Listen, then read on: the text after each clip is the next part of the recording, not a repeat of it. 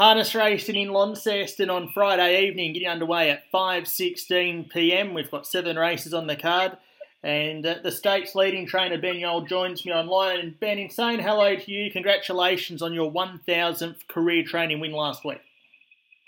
Hi Duncan, thanks very much, mate. Let's try and find a winner in Launceston. Let's see if we can make it 1,003, I think it'll be, in the first race. A few runners here. Stylish Trend first of all, he drops back to a suitable standing start race. Yeah, look, he's always there about standing starts where he's go, and you can't get much slower in class than racing a race like this, so he's got to be a good chance. Heidi Goes Seek finished third in Devonport last time out and stuck on pretty well. Yeah, this is probably a little bit... Devonport was probably a little bit stronger than this, so she's got a good chance. Her normally steps pretty well from the stand, even though she's ODS, she normally goes away good. So, touch wood, she'll step good and have a chance.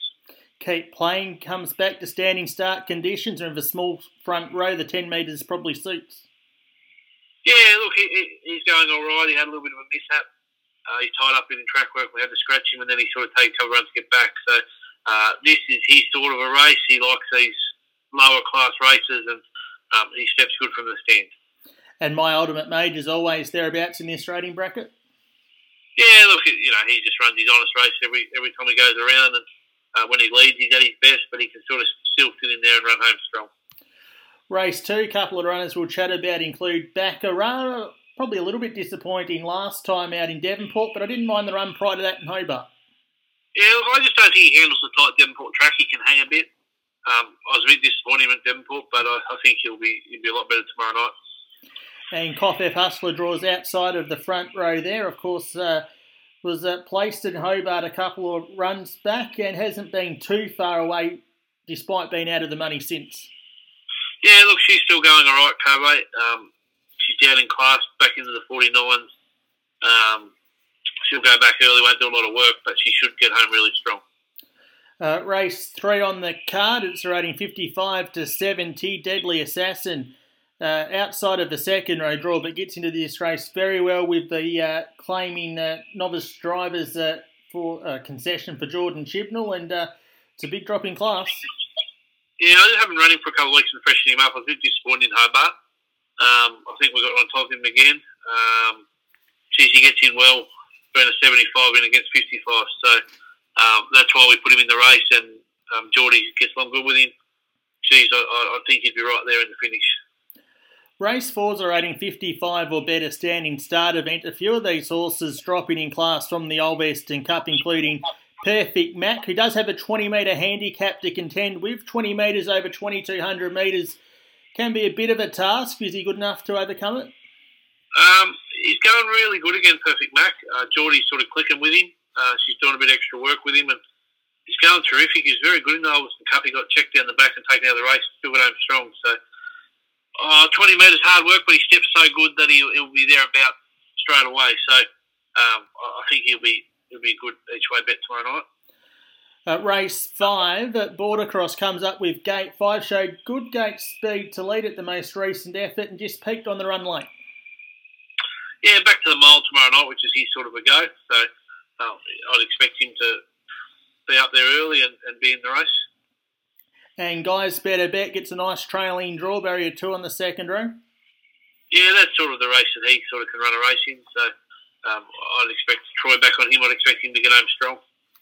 Righto, let's go over to race 6. Yellow Taxi for Bronte Miller. It's got a second row draw to contend with, and comes into this end off a last start fourth after being wide around that last bend in Devonport.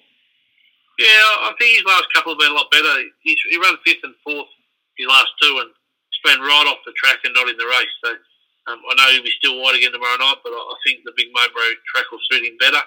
And he's back into that 44 bracket where he's got to be pretty consistent in that class. And Booker Bay outside of the front line was a second behind at Kivik last time out in Hobart. Hit the front at the top of the straight, but Kivik just fought back to beat him. Yeah, look, he's done a good job there. He's a 43 rater against a 60 rater, so he's got no 60 raters to race tomorrow night, and Gareth gets on good with him. He's back into his right class there. And the last race of the night's named after one of your old favourites, the No Apache Me retirement claimer. 2 runners. Northview Dave has got the pole draw here, and that's going to be a big advantage in this race.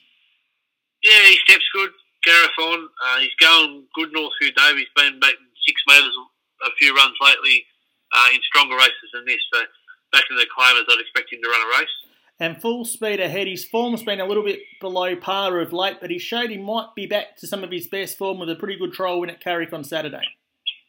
Yeah, he had me tearing my hair out lately with full speed. I only claimed him and I can't get him to scratch himself. But we've thrown everything out of the basket this week, and we trained him different to Carrick trial, and Troy thought he was terrific. So if he can go like he did in the trial, geez, you'd have to be hard to beat.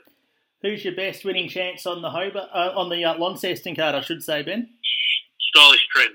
Stylish Trend, get it early race. So 1 number 2, and I did touch on Hobart Sunday. Is there one there you don't mind from your stable? I do note Outlaw Joe was a very impressive trial winner. He lines up in race 2.